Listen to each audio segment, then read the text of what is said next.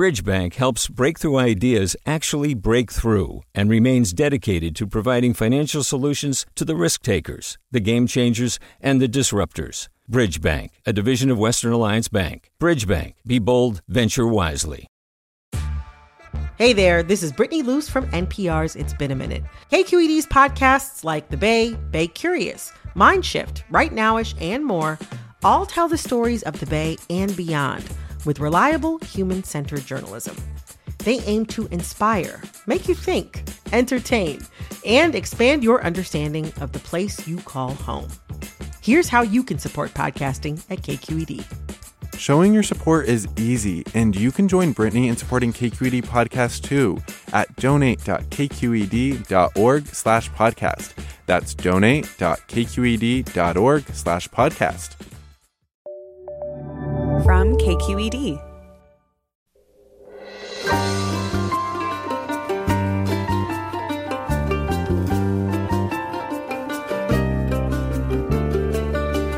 From KQED Public Radio in San Francisco, this is Forum. I'm Scott Schaefer, in today for Michael Krasny. The West Coast voted solidly for Joe Biden, but California, Oregon, and Washington have plenty of extremist groups with anti-government rhetoric and ideas.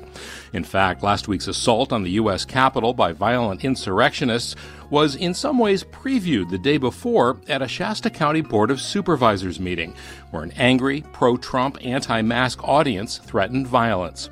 Coming up, we'll delve into the roots of political extremism in California and the West, and links to last week's deadly attack on the U.S. Capitol. That's next on Forum, right after this news.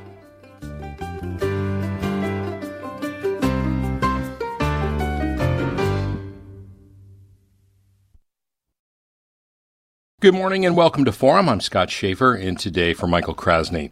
Well, the investigation into how a violent mob was able to break through security last week and get into the U.S. Capitol continues, and it may take congressional hearings to uncover exactly what happened. But in some ways, the whole event was foreshadowed the day before right here in California at a meeting of the Shasta County Board of Supervisors in Redding. Pro-Trump, anti-government residents came into the building threatening violence with guns and ropes. And now the FBI is warning about the possibility of armed protests in all 50 capitals between now and the inauguration of Joe Biden. It prompts us this morning to take a closer look at violent extremism here in California and the West, especially in rural parts of those states. Joining us are Scott Rodd. He's a reporter with Capital Public Radio, joins us from Sacramento. Good morning, Scott. Good morning. Also joining us, Haley Branson Potts from the LA Times. She was up in Redding the day of that meeting with the Board of Supervisors. She joins us from Los Angeles. Hi, Haley. And also joining us is A.C. Thompson. He's a reporter with ProPublica and a frontline correspondent. His investigation of the white supremacist groups involved in the Charlottesville rally is featured in the frontline documentary Documenting Hate, Charlottesville. Welcome to A.C. Thompson as well. Let me begin with you, if I could, Scott. The Capitol up in Sacramento has been the site of protests for several months now, going all the way back, I suppose, to the anti-gas tax protests, the anti-vaccine protests, as well as now some of the pro-Trump rallies. And I'm just wondering, what is the mood up there, and what are you hearing and seeing from some of these groups? Well, there have been weekly protests since the election, and that's been Trump supporters coming out, advancing this notion that doesn't have any basis that the election was stolen. But those protests have been largely peaceful. But you also have groups such as the Proud Boys, the Three Percenters, California Militia. It's mostly the Proud Boys, though, who are coming out as well, with those protests and often clashing with counter protesters. And it was about 8 weeks in a row that there was violence at these protests. It was quiet over the holidays, but then just this past week, on the same day that there was the attack on the U.S. Capitol, there was once again a protest and once again some violent clashes as well. So that sense of tension and concern, I think, eased over the holidays, but it's now heightened again after last week, and especially heading into this weekend and looking ahead to the inauguration. And we've heard a bit about the Proud Boys. They've been involved in previous protests. President Trump alluded to them. They even came up in one of the presidential debates.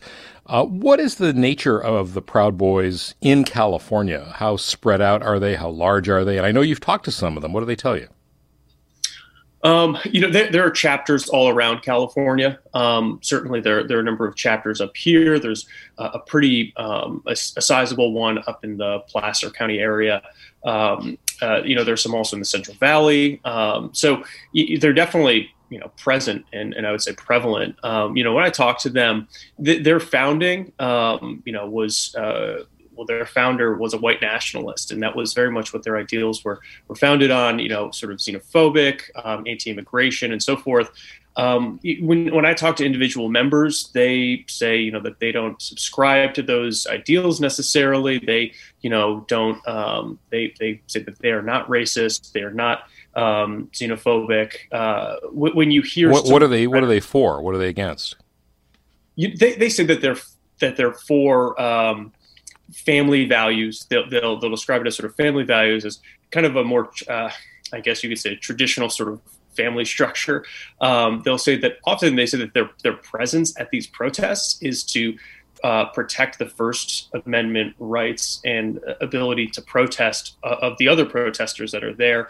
Both of those things, though, those words are often contrasted or contradicted by their actions at some of these protests. For example, I mean, you'll hear, people walking around, and they in multiple confrontations, I've heard things such as, someone who, during a confrontation, someone who appeared to be Latino, a Proud Boy, said, where's your, what's your social security number, alluding to you're an undocumented immigrant. So there is that rhetoric there in the confrontations. And also, for the protests as well, saying that they provide security, they're often going outside of these protests into the street, engaging in conflict with counter protesters, which is not security for a protest. That's activity. What you alluded to violence before. Are they generally involved in that? I mean, where is the violence coming from? Who's instigating it? The violence is with counter protesters, and it's hard to lump. And who is that exactly? Right, it's hard to lump them under one umbrella. Some adhere to a kind of Antifa ideology. Some would describe themselves more so as sort of Marxist or communist bent. Others would describe themselves as Black Lives Matter. Regardless, they're there to protest against the presence of Trump supporters, but moreover, the kind of far right-wing groups such as the Proud Boys. The Proud Boys will often go outside of this, frankly, what's become a designated area of protest outside the Capitol, where police have actually formed perimeters around them to keep them contained, to keep out counter-protesters, to keep the peace, essentially. They'll move outside of this perimeter, engage with these counter-protesters in the street, and that's when violence ensues. And it's hard to pinpoint, who threw the first punch, who threw the first, firecracker or bottle or sprayed pepper spray first. But regardless, they are actively seeking out these confrontations, and frankly, counter-protesters are willing to engage in it as well. That's Scott Rodd, reporter with Capital Public Radio. And let me bring Haley Branson-Potts in now from the LA Times. And Haley, you were up in Redding the day that this Board of Supervisors meeting happened. I understand you weren't actually at the meeting, but I know you talked to people who were. Describe what happened. So essentially, they had a Board of Supervisors meeting called for that day, and it was scheduled to be virtual. The board had decided in December, because of COVID, because of, like everywhere else in California, cases are rising, we're going to do virtual meetings as long as the county is in the state's most restrictive tier. So they had a virtual meeting planned, and I mean, for months, even, before what happened last week, a number of protesters and citizens have gathered outside, protesting everything from vaccines to mask mandates to, their refusal to secede from California. You've just got a number of people who are mad about a number of different things. And so this meeting last week, it was the first meeting for newly elected supervisor who's closely aligned with more of the anti-government folks up there. He personally came and unlocked the doors and let around 100 people into the closed chambers. The seats had been removed. The microphones were off. You know, it was a completely unauthorized gathering. But basically, they conducted the meeting half online and with the people who were there. So it was not authorized. And then you had people coming up and speaking and actively threatening violence. They mentioned, an impending civil war and revolution. And one man even said, speaking to the supervisors, he said, when the ballot box fails, the next option is the cartridge box, and you've made bullets expensive, and luckily for you, ropes are reusable. And so the rhetoric has gotten really extreme at this point, and there's a lot of concern over where that will go next. And Shasta County, we should say, voted 2-1 for Donald Trump both times, both in 2016 and then last year in 2020. Was there any pushback to the rhetoric or to the supervisor, this freshman, newly elected supervisor, who let them into the building? Well, if there was, it was, it's muted out because you've got 100 people there in person, the other supervisors as planned. And there were 2 supervisors in the chamber, 3 who were virtual. And the loudest voices in the room are the ones you're going to hear. And the loudest voices are the 100 people there, unmasked, crowded into the closed chambers. Mm-hmm. And so I spoke to one of the supervisors who was virtual. He's a former police chief in Redding. And he said that he really worries for the county employees, for elected officials. He said the county's health officer has gotten threats. They've actually, had to install, lights outside of her home. They've read her address in public meetings. And so there is a lot of concern. And, this being, this is local government. And, one of the things that's so alarming about the conversation right now is that in a lot of, there's so much anger about so many things kind of coming to a head right now. And in a lot of these people's minds, the local government is just as evil as, the government in Washington. And these local government buildings are less secure. There's not a lot of security. Prior to the pandemic, there wasn't even a lot of, people showing up to the supervisors meetings. Mm-hmm, and so there's just a lot of anger to contend with, even at this very local level. Yeah. I want to bring A.C. Thompson in a second, but before I do, I want to ask you both, Scott and Haley, and I'll start with you, Scott. Do you sense any connection between everything that's been described here and the effort to recall Governor Newsom? Folks who are, part of the recall effort are very much present during these protests at the Capitol. I would say that there is an overlap, certainly, in terms of, folks who come out who claim that the election was stolen. When I speak to them, they often are supportive of recalling Gavin Newsom. So I would say that the presence is certainly out there at the Capitol week after week. And I think they see that as kind of their main target area for gathering signatures, certainly. Yeah. I want to actually bring in AC real quick because we're coming up to a break. But AC, everything that you've heard, how does it fit with, what you've been reporting on over the last few years? Quickly, if you could. Yeah, it's so interesting. This is to be expected. People have been talking about civil war for the last 4 years. They've been talking about armed insurrection for years in these circles. And it was all kind of building to this. So to me, I'm just not surprised. All right. We're going to continue this conversation about extremism in California, Oregon, and Washington. Lots more to talk about. We hope you'll join the conversation. We'll be back after a short break.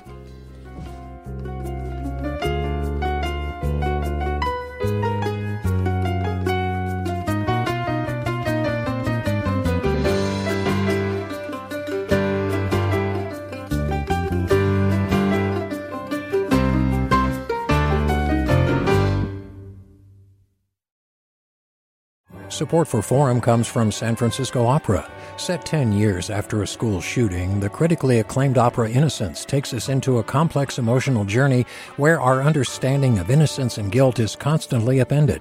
Kaya Sariaho's ethereal score collapses the past into the present as a community of survivors grapple with how to move forward. Don't miss the highly anticipated American premiere of Innocence, June 1st through 21st. Learn more at sfopera.com. And welcome back to Forum. Scott Schaefer here today for Michael Krasny. We're talking about extremism groups in California and the western states with Scott Rodd, reporter for Capital Public Radio, Haley Branson-Potts, staff writer with the Los Angeles Times, and A.C. Thompson, reporter with ProPublica and Frontline correspondent as well. He has investigated these white supremacist groups. And let me give out the phone number if you want to join us. It's 866-733-6786. Again, it's 866-733-6786. You can also get in touch with us on Twitter and Facebook. We're at KQED Forum, or if you prefer, you can email us. It's forum@kqed.org. And let me bring you back in, AC. You were talking about this being not at all surprising. So what has changed? I mean, obviously, the United States has a very long, deep history of white supremacy and racism. I mean, going all the way back to the founding, really. And so when you say it's not surprising, why is that? Why are they emboldened now? And some would say, it's just because of Donald Trump, but it's more complicated than that, isn't it? Right. I think there's several different things going on. And one thing to think about is that for a long time, a lot of the people who were deeply involved in the MAGA movement were super pro-law MAGA. We should just say MAGA, Make America Great Again. Right, the Make America Great movement, the broader Trump movement. And they were very supportive of law enforcement. And so you would go to these rallies in D.C. in recent months, and you would see groups like the Proud Boys and other sort of extremist groups get right up to the line of wanting to battle with the police. And they would back off, and they would say, no, we back the blue, we support the police. When members of the more extreme elements of the Trump world felt that the election was fraudulent, that they were going to lose their leader, that their leader had been improperly forced from office in a fraudulent election, I think that started changing. And people started saying, you guys are now the police. You're now on the side of the communist and the socialist and this flawed, phony democracy. And our only option to get our guy reinstalled as president is going to be violence. And so now we're turning against you. And I think there has been a move from the people who were not insurrectionists to becoming anti-police, anti-government insurrectionists. And you've seen that change in recent weeks. And what is the connection? You mentioned the Stop the Steal movement, which, of course, has been promoted heavily by President Trump and many of his supporters in Congress and elsewhere. But there's also these sort of free-floating conspiracies going on over all kinds of things. QAnon, for example. What's the connection between all of this and that? The QAnon and the broader conspiracy theory scene is a big piece of the extreme fringe of the Trump movement. So with QAnon, that is this near religious belief that there's a secret cabal of satanic pedophiles who are running the world and, in fact, are deeply connected to the Democratic Party, and that we're going to have to destroy this network for freedom to reign. But the conspiracies on the far right world go back for decades and decades and decades. In the 90s, it was the New World Order. And people were chanting about the New World Order at the Capitol the other day, that there was a globalist movement to disenfranchise Americans and steal their freedoms. There have been all these conspiracies. It's a world that is steeped in a sort of magical belief in these dark machinations behind the scenes. Scott Rodd, I'm going to let you go in a minute, but before I do, two questions. One, what are you hearing about plans at the state capitol this coming weekend? And I understand that Capital Public Radio has purchased some protective gear in light of all these threats. Tell us about both those things, if you would. Sure. We're seeing flyers, so to speak, online promoting armed protests at the U.S. Capitol, but also all all 50 state capitals as well. And we've seen ones for Sunday, and we're also seeing ones for Inauguration Day as well next Wednesday. And it seems like Sunday may kind of set the stage for what we may see, on Wednesday as well. So we're definitely keeping a close eye on that. We're taking it seriously. Certainly law enforcement locally and at the Capitol's taking it seriously as well. As far as the gear goes, actually this over the last year, so I've sort of amassed a collection of gear that I wouldn't have anticipated having to use as a journalist. Gas mask, protective goggles, first aid kits. Just recently we placed an order for stab-proof and ballistic vests as well. And it is worth saying that, so far we haven't seen folks who have been, outwardly armed with guns at these protests at the Capitol. But, we've seen violence break out at some of these protests in D.C. There was not this past weekend, but previously there were multiple stabbings at a Proud Boy demonstration. So, we're just being absolutely as cautious as we can be. And, when they say armed protests, we take that seriously. All right. Well, stay safe out there, Scott. I know it's an important story to report on, but of course you want to make sure your safety, as I'm sure you do too, is front and center. Scott Rodd from Capital Public Radio, thanks so much for joining us. Thanks for having me. You bet. And Haley Branson-Potts, before I let you go, we haven't really talked much about Southern California, but there is certainly plenty of groups like this in even L.A. County, but certainly San Diego County. What can you tell us about that? Oh, certainly. I mean, this... something I often say is, if this is happening in small towns, this is everywhere. I more closely follow what's going on in rural California, but one of the things we're seeing right now is, all of these kind of disparate groups have sort of coalesced, and certainly over the last year amid the pandemic, and so I think you're seeing. If people are more conservative, right wing, and angry, they're finding a lot in common. I mean, I've spent some time here in the Los Angeles area, following groups that shortly after President Trump was elected, would show up to city council meetings with large Latino populations and, protest, immigration measures and sanctuary cities and, actually get into shouting matches with elected officials. And, some of those are organized and some are not. I mean, but this is absolutely happening everywhere now. All right. Well, Haley, thank you so much for your reporting. I'm not sure we would have known about what happened in Redding had you not been up there that day last week. So thanks so much for the work you're doing. And as I said to Scott, stay safe. Thank you. All right, let's go to the phones. And again, I'll give out the number. It's 866-733-6786. And let's start with Ryan in Clayton. Hey, Ryan. Hi, good morning. Morning. I just wanted to quickly mention, I heard your guest talk about the movement to secede from California up in Northern California. Yep. I'm originally from that area. I just wanted to mention that it really began in the 1970s. It's not really a result of the Trump administration or any kind of Trump movement. It's primarily due to the fact that the people of Northern California feel like they're not well represented by the state and generally kept in poverty.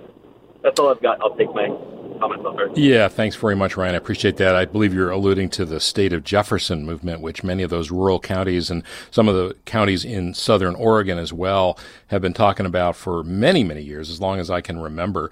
And let me just ask you, AC, what do you know about how loosely connected or how well organized the State of Jefferson folks are? I think it's pretty loose. And I think to your caller's point, one of the things that's interesting is it's kind of gained a new energy and a new life in the Trump era as more of these sort of right-wing movements have been energized by Trump. And it's an idea that's around the country.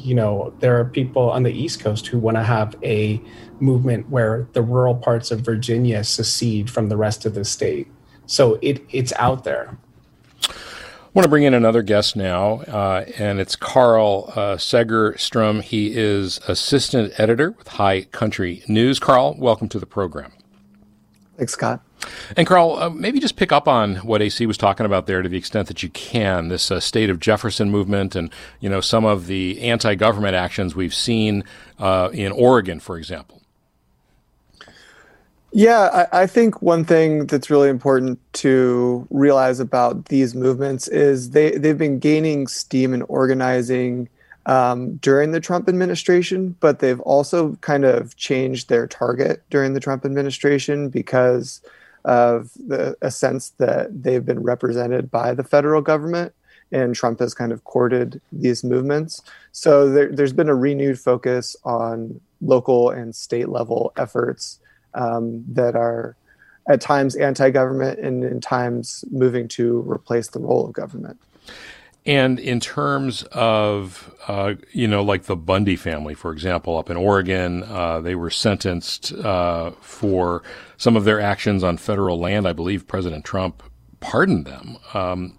How active are they, and how do they fit in with all this?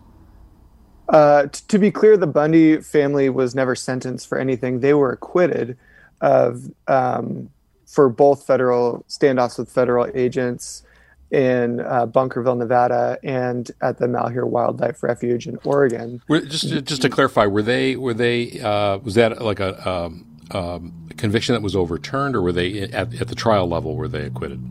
Do you remember? The Bundys were acquitted at the trial level twice, okay. But the Hammonds were ranchers who are from that area of Oregon where the Malheur Wildlife Standoff Refuge occupation and standoff was. And during the Trump administration, they were pardoned by President Trump. They were serving mandatory minimum sentences for setting fire to federal public lands. Their cause is what drew the Bundys, who are not from Oregon, but from Nevada, and some of them reside in Idaho, to Oregon. And so, fair to say that by pardoning them, speaking to their grievances, the president has sort of accelerated and accentuated what their complaints are. Absolutely, it's definitely led credence to it's put the force of the federal government kind of behind their claims about how they've been wronged by federal land managers, and leaders within sort of that sphere that's broadly called the Sagebrush Rebellion were actually put in a man who identifies himself as a Sagebrush Rebel was actually put in charge of the Bureau of Land Management. So you can kind of see that there's a clear nodding to that worldview and that view of how public lands should be managed within the federal government. We're talking about extremism in the West with A.C. Thompson from ProPublica and Carl Segerstrom, assistant editor of High Country News. We'd love to hear from you. Give us a call at 866-733-6786. Again, it's 866-733-6786. Or you can get in touch on Twitter and Facebook. We're at KQED Forum. Here are some listener comments. Noel asks, how about the extremists in our police departments? AC, what can you tell us about that? I know there were at least 2 Capitol Police officers who have been suspended for apparently being sympathetic to some of the insurrectionists last week. That's definitely a concern. I think what we've seen over the recent years, monitoring the social media of police officers and military officers and enlistees, is that oftentimes there is a certain sympathy for various extremist movements. And a couple of years ago, we saw a lot of that with the white supremacist movements. In the last couple of years, what we've seen more of is sympathy with anti-government extremist movements like the Boogaloo movements and the militias. And we interviewed Rep. Andre Carson from Indiana just recently at the Capitol. And he said, yeah, that's a concern of mine, that there are police officers on this Capitol Police force who seem, he said, quote, to sympathize and empathize with these radical elements who besieged the Capitol. And we're seeing, for many years, we've seen incidents, and a lot of people say, well, they're bad apples. Individual police officers in San Francisco, for example, racist and sexist, homophobic texts that have gone back and forth between officers. To what extent do you think, AC, that what happened with, say, George Floyd and the others who were killed at the hands of police is it generating a kind of self-reflection, or is it more just sort of talk? I think you get both. I think you get police officers and police leaders who are very thoughtful and are really concerned about the deterioration of relationships between communities of color and police forces. And that's something I've heard from police leaders who I think are absolutely sincere and absolutely thoughtful. But I also think it's a radicalizing moment for a lot of rank and file. Look, we had months of protests where people were in the streets saying, we hate the police, we want to kill police, we're angry at police, whatever it is, defund the police. There are a lot of different messages. And if you are a rank and file police officer, it's easy to understand how you might feel that you are under siege and that you are being targeted at this moment. So I think, you see a mix. You see people who feel like, well, I empathize with some of these groups that are on the right, and I really don't like these BLM and anti-fascist groups. I think you see some of that in police, and you see some police leaders and police thinkers who are saying, look, we really need to evolve and change policing. President Trump and others have really tried to elevate Antifa as part of the problem. There was Shannon Grove from the state Senate leader from Bakersfield tweeted briefly that the Capitol protests last week were caused by Antifa. She took that tweet down after, no doubt, criticism because it wasn't true. But, at the same time, as Scott Rodd mentioned, Antifa has joined protests, kind of an anti-protest at the Capitol and elsewhere here in California. What's the legitimate criticism of that group? And I realize it's a kind of a loose federation of people and organizations. AC, sorry. I think it's like this. You see the anti-fascists and their allies feel that, look, we have this incipient, creeping fascism that is moving into our streets. We have these radical right-wing groups, and we're scared if they have a platform to organize, if they can meet in front of the Capitol and rally people, that we will end up with living in an authoritarian state. And so their means to combat that are absolutely violent. They're absolutely aggressive, and people will get hurt and possibly killed. That is the thing. So I think if that's a tactic that is going to be concerning for a lot of people, whether it's law enforcement or just average folks. But that's the sort of perspective that they have, that this is our last ditch effort to combat creeping fascism. All right, let me read some listener comments here. Aparna asks, while we've heard several times that some of these white supremacist groups are domestic terrorists, are groups like Proud Boys actually classified as such? Does the FBI have a list of domestic terrorist organizations? Let me put that one to you, Carl. I'm not familiar with a specific list of terrorist organizations, but I will say in regards to the violence that's there's often a false equivalence made between violence from the left and violence from the right. And the Department of Homeland Security says specifically that racially and ethnically motivated violent extremists, and specifically white supremacists, are the most persistent and legal threat to national security. So I think that that's kind of an important thing to look at in terms of the violence on either side. All right. We are going to continue this conversation about extremism in the West with Carl Segerstrom, assistant editor of High Country News, and AC Thompson from ProPublica.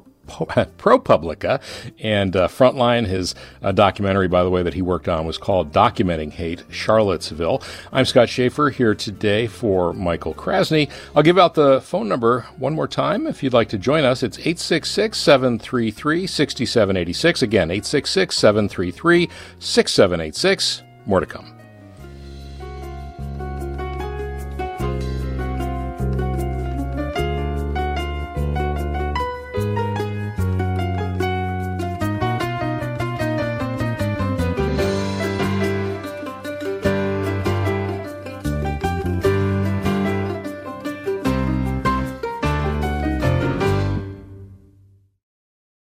We've all got those parts of our house where the internet just won't go. Well, if you had wall-to-wall Wi-Fi from Xfinity, you could worry less about dead spots. Because with wall-to-wall Wi-Fi from Xfinity, you get fast speeds, reliable connection in every room, and power for all of your devices, even when everyone's online. That's wall-to-wall Wi-Fi only with Xfinity. Restrictions apply, not available in all areas. Actual speeds vary. Welcome back to Forum. Scott Schaefer here this hour, and we're talking about political extremism in California and the West with A.C. Thompson, reporter from ProPublica. He's also a Frontline correspondent, and Carl Sagerstrom. He is assistant editor with High Country News.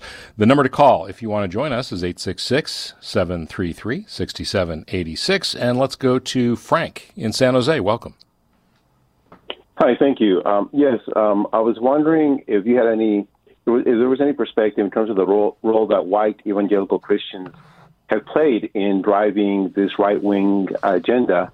Many of the symbols in the insurrection and the Capitol were Christian, invoking the cross as well as Jesus Christ. And I will take my comment offline. Thank you. All right, thanks, Frank. AC, do you want to take that one? Yeah, it's been really fascinating to see over the last several years that all these movements embracing crusader iconography and thinking of themselves as knights against some sort of invasion of non-Christian religions in this country. And I think that that's absolutely a great point, that has been part of the mix here, is this extremist variant of Christianity. Yesterday in D.C., where I'm currently working, I saw a guy wearing a shirt that said Catholic warrior, and so that's the kind of thing that I think you're seeing. Yeah. Although I not to digress too much, but certainly the history of religion, there is a fair amount of violence involved in that. And maybe I'll just let that comment stand. We won't delve into that. But Matthew writes, the huge Bethel Church mega community has literally taken over Redding and seems aligned with the MAGA ideology right up to not wearing masks at their huge public meetings. What is the alliance between these hard-right evangelical churches in California and the right-wing groups in focus here? I think, AC, you sort of alluded to that, but do you or Carl, do you have anything to add? Yeah, I'm not so sure about the details on that. Yeah, okay.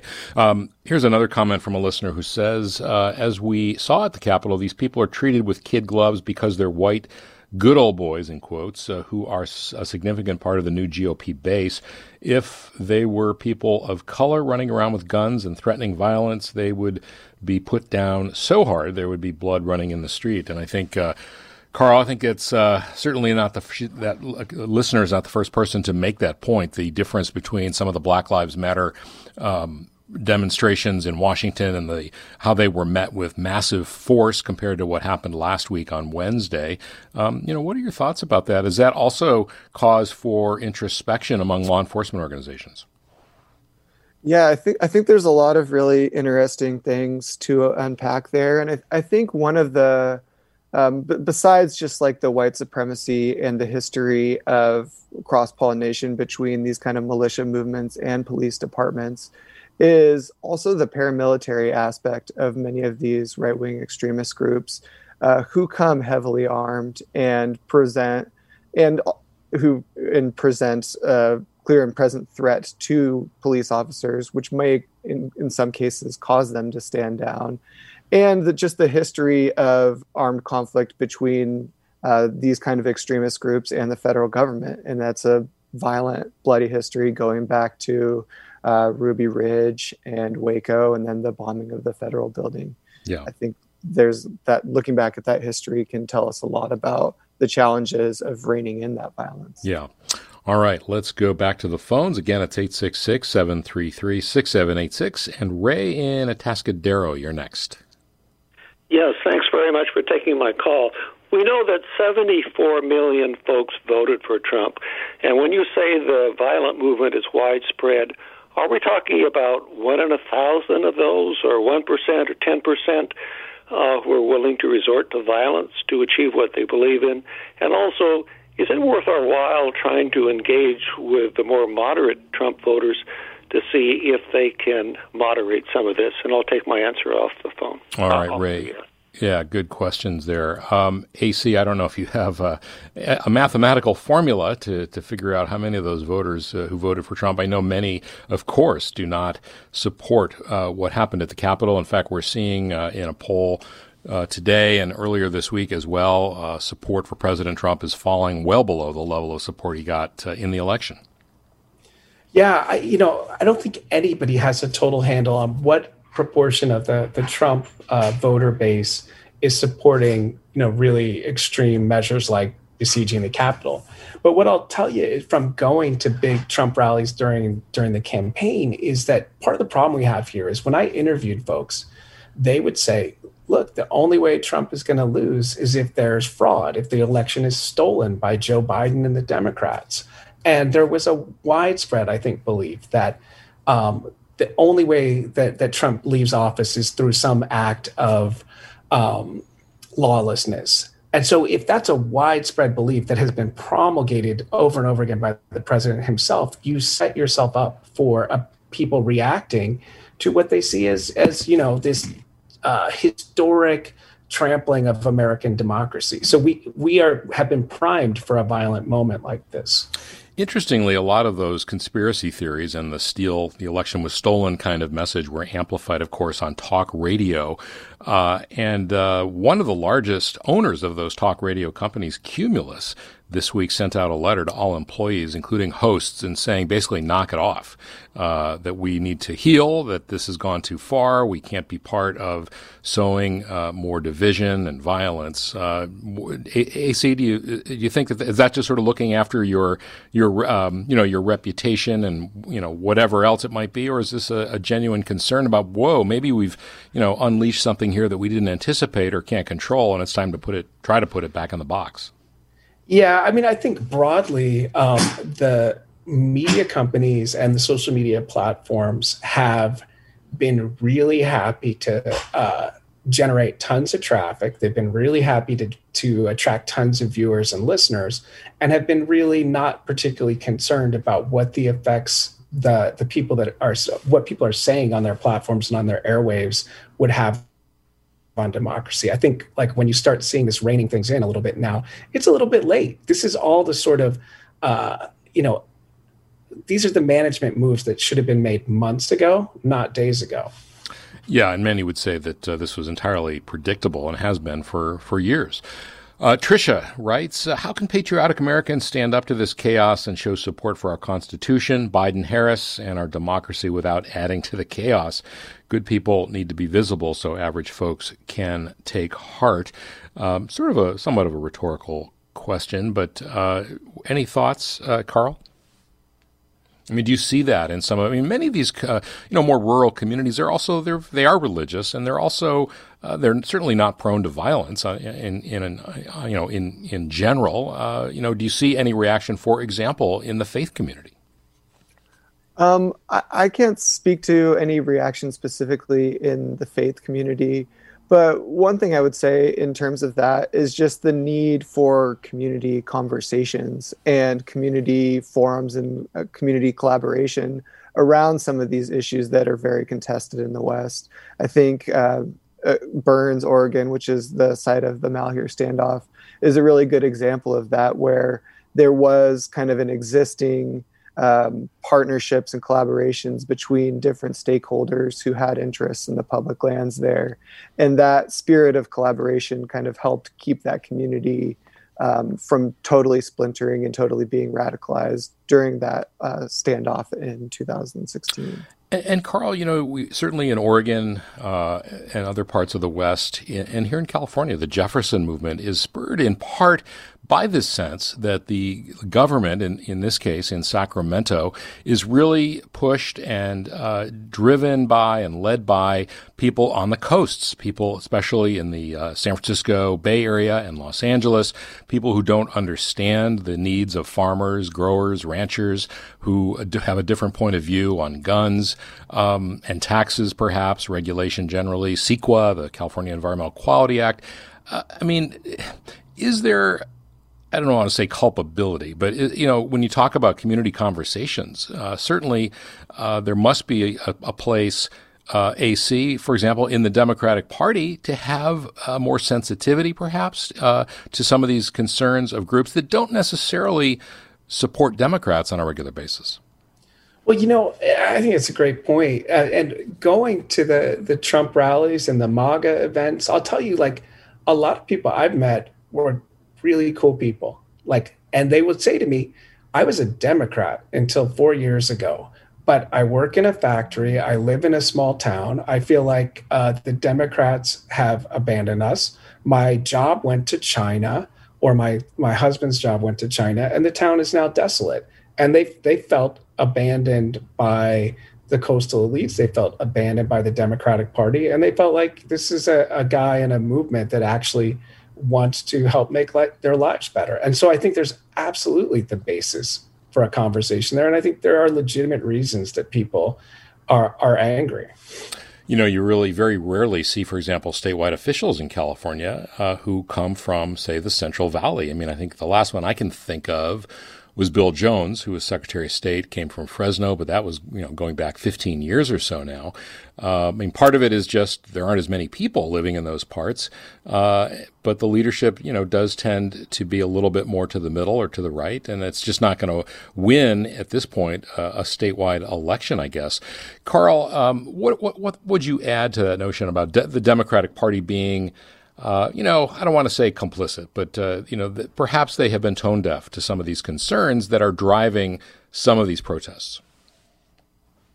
Yeah, I think that just to some extent, one is that there are legitimate threats to livelihoods that come from for instance, environmental laws or reforms on how public lands are managed, whether or not the bigger threats are kind of participation in the global economy or environmental laws themselves. I think it can be hard to kind of tease out the differences between those because both kind of impact these traditionally reliant on natural resource economies that we see in a lot of parts of rural California and the rural West. So I do think it's important to recognize that there are legitimate conflicts between perhaps an environmental agenda and the way that people have made a living in these parts of the country and parts of California. So I think I wouldn't dismiss that. And I also would just note that there's going to always be a tension between what local people think they should be able to do on their land and what the majority of people decide is the priority, the political priority. And I think there's kind of a trap there where you can be led by a minority that's interested, or you can be kind of feel, or that minority, if they aren't leading on those problems, they feel marginalized and perhaps lash out. Yeah. Let me read some more listener comments here. Kira writes, in light of revelations that a handful of Capitol Police were complicit in last Wednesday's attack on the Capitol, I worry that security at President-elect Biden's inauguration may be fatally compromised. What is the status of this, and what can be done to prevent Trump from doing more of the unthinkable? We also yesterday heard of the resignation of the Homeland Security Secretary, the acting secretary, Chad Wolf, who was in charge of security for the inauguration. AC, what are you hearing from your sources, and how concerned should we be about the security at that event? First thing is I think that we should be vigilant and we should be aware that over the coming months and be on the lookout for a potential mass casualty or serious violent act. I think that's something we have to do. But I don't think we should be freaked out and paranoid at all times. So it's balancing those kind of two impulses. In DC, they are making very, very, very serious preparations to have a very controlled inauguration. So they are mobilizing thousands of more National Guard troops. And when you walk around the city at this point, there are police and National Guard everywhere. They are telling the mayor, Muriel Bowser, is telling people not to come to DC, that we don't want visitors. This is not going to be a mass public event. And I think there's going to be a lot of security in place that'll minimize the risk. The problem is that, like we talked about, there's a large base of people who are very angry, and it only takes one person with pretty minimal explosives or weapons knowledge to do something awful. And it may be something that happens in DC at the inauguration, or it may be something that happens at a state house in a week or a month or 6 months. But we have to be on the lookout for those kinds of actions. All right, let me read another comment here. A listener tweets, there's no equivalence in violence between the left and the right. The right is openly threatening, planning, and undertaking violent, seditious acts in the name of their single demagogue. This is not a democracy if those who lose free and fair elections turn violent. And Lori writes, the violent conservative movements are terrifying, but I strongly suggest that the progressive people not respond, as it only motivates them more. That would leave the Proud Boys alone in the streets and nothing to do. And with nothing to do, and would make any violent activities clearer for all to see. And then Annie writes, anyone anywhere threatening violence should be arrested. Speech inciting or threatening violence is not protected by the First Amendment. Every time such people show up at government buildings throughout the U.S. is a new opportunity to identify them. Getting close to the end of the hour, and this can be very dispiriting, this whole topic, and some of the things you were just saying, AC, about how easy it would be for one deranged person with a relatively small amount of explosive to do a lot of damage. I'm sure we're all now going to see much more strict security going into places like the U.S. Capitol, as there should be, but also other government buildings in Sacramento and elsewhere. And I'm just wondering, in your reporting, and I'll start with you, Carl, what gives you, if anything, cause for hope, for optimism? I guess the one thing I would point back to is what I mentioned earlier about this sense of community and connections within a community in Burns, Oregon. And I think the greatest tonic to, and this is so hard right now because we're in the middle of a pandemic and it's not a great time to be holding public forums and coming together and kind of working through these issues as communities. But I do think that bonds of community are kind of the greatest salve for these kinds of movements and this kind of armed extremism. I think that's really essential. Yeah, and we haven't talked much about the pandemic, but I think that's really fraying nerves for all kinds of reasons in all kinds of places, political and otherwise. A.C. Thompson, what about you? What, if anything, gives you optimism, hope about the future? I think Carl touched on something important. And I, just to be clear, I have not tried to engage in any sort of equivalence here. I've just tried to explain what I see as the viewpoints and motivating factors of different actors out there. But Carl's point's a good one. I think when we can start meeting more often in person again, where we can start having direct communication human to human again, and when we can stop spending so much time in internet rabbit holes day after day, isolated, I think we'll be in a better place. Yes, and I think we can all agree on that, and I think we can all agree that the sooner we get vaccines into people's arms, the better off we're all going to be for all kinds of reasons. Well, thank you both very much for the conversation this hour. A.C. Thompson, reporter with ProPublica. Carl Segerstrom is the assistant editor of High Country News. Thank you both, guys. Thanks, Scott. Thank you. And then earlier in the hour, thanks also to Scott Rod, reporter with Capital Public Radio, and Haley Branson Potts from the LA Times. I'm Scott Schaefer, here today for Michael Krasny. Stay safe, everybody. Thanks for listening.